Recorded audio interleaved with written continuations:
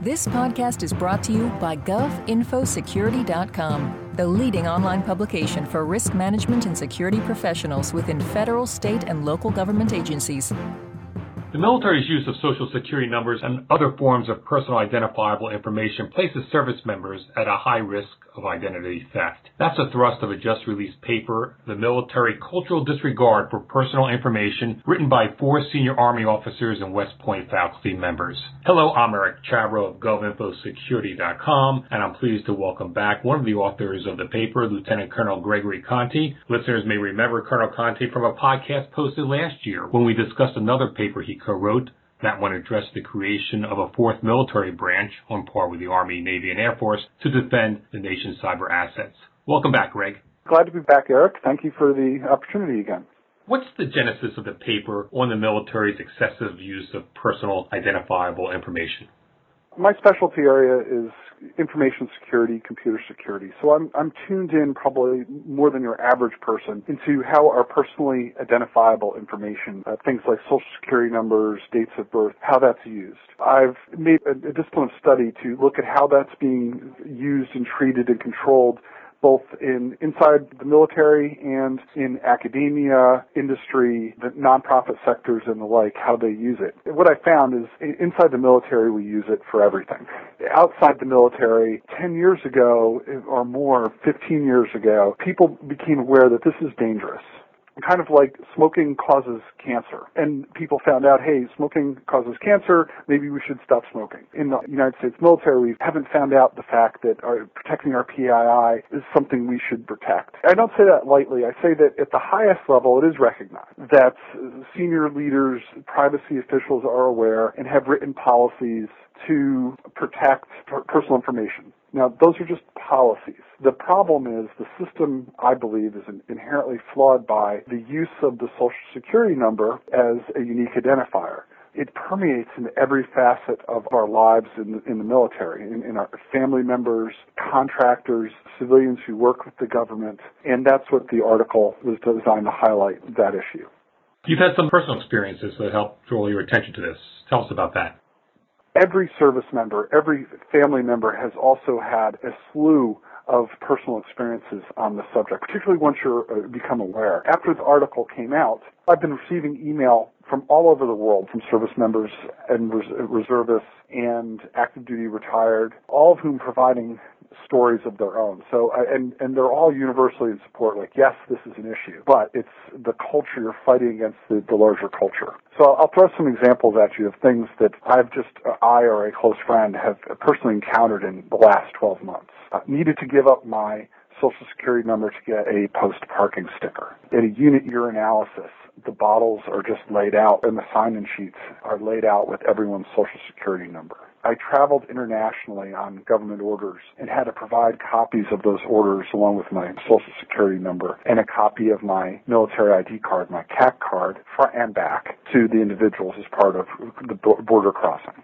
I received an unofficial form, just a homegrown form requesting my Social Security number and ages of my children from a housing office. I needed my Social Security number and date of birth to receive a flu shot. I've given my CAC card or my military ID as proof of age and to receive discounts at places like movie theaters. One thing that struck me, and there's a photo of this in the report, the last 4 numbers of the Social Security card are on laundry bags. Why do they need to identify it that way? We need a unique identifier in the military. We need to be able to track things and track forms and all of our processes, even from laundry to leave to taxes, need some way of tying something uniquely back to an individual. Currently, the system we use is the Social Security number. And we converted from that in the late 1960s and early 1970s from a service number system. So now the Social Security number is on every piece of paperwork, every laundry bag in the service. That's a bit of an overstatement. Not every laundry bag, but using the official laundry services, and that photo was from Iraq. And the process is also used in Afghanistan. As to the last 4, we use it as a unique identifier where we use it to log on. Some websites require it as kind of a password, along with maybe our last name to prove who we are. We used it on sign-in shoots to go into the gymnasium or view a movie or something like that in a post-recreation facility. We use it as a secret to log on the sites online, but at the same time we use it as this weak version of our social that we use as kind of our name. The report, I believe, said that it's possible to still identify people with just the 4 numbers? The report included reference to research coming out of Carnegie Mellon University, where they showed with just simply knowing where someone was born, often available in, say, a college yearbook or a high school yearbook. The Social Security number is not a random number. We're not protected by, like our password, where we choose a random sequence of characters. It's actually very, very predictable. And it can be predicted if you know someone's date of birth and roughly where they were born. Both of those pieces of information are readily available online for most people, to public records. Researchers showed that with very high accuracy, they can guess the first 5 digits of one's Social Security number. And because of that, within 1 or 2 guesses, because it's a very standardized system, when you were born and where you were born. The real secret, the real randomness to it, if you would call it that, which it's really not, is the last 4 digits. And the last 4 digits are what we're putting on our laundry bags. So it's very trivial to put together a Social Security number using those techniques. Scary. It's very scary, yes. Hence the article. I mean, this is an important issue. We wanted to get it out there and get some debate going. By raising awareness, people will become more sensitized to it. This isn't a one small group of people can't make the change needed to occur. But by many of us being aware, we can all start moving in the correct direction. Military personnel or their families at any greater risk than the greater population to identity theft because of the way the military uses Social Security numbers and birth dates? We're courting disaster in how we use it. We use the Social Security number in every aspect, both mundane and sensitive. We use the Social Security number as an identifier and as a password. Children 10 years old and up have a military ID card with their sponsor's Social Security number on it. It's in every facet of our lives. It's in our recycling bins. We shout it out in formation. We thumbtack it to bulletin boards. It's everywhere. We're courting disaster in how we use it. What should be done to fix this problem?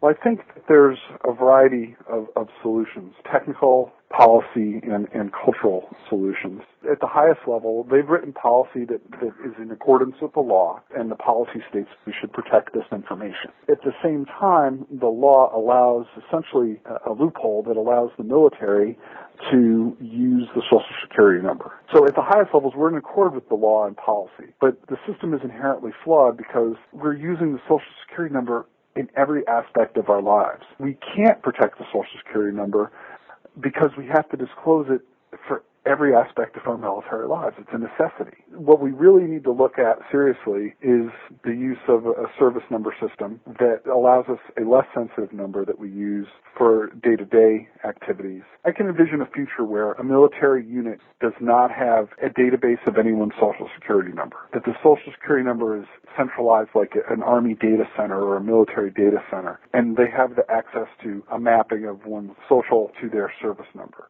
So we can protect the Social Security number, use it when necessary. But getting a flu shot, is there any reason I should have to disclose my Social Security number? Or getting my laundry done? Cultural change that prevents unnecessary disclosure, people have a way to identify when it's appropriate and when it's not, is another potential solution.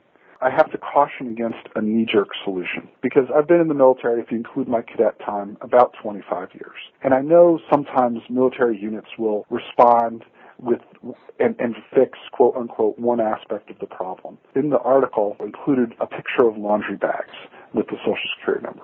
What I want to avoid is just a knee-jerk response that we go to that poor laundry facility and go there and say, you've made a major mistake, and then issue everybody new laundry bags without Social Security numbers written on the bottom. That's just a Band-Aid on a much larger problem. So I want to avoid just a knee-jerk response, because this is really a long-term path that we need to head down to fix the problem. Are you confident the military will act properly?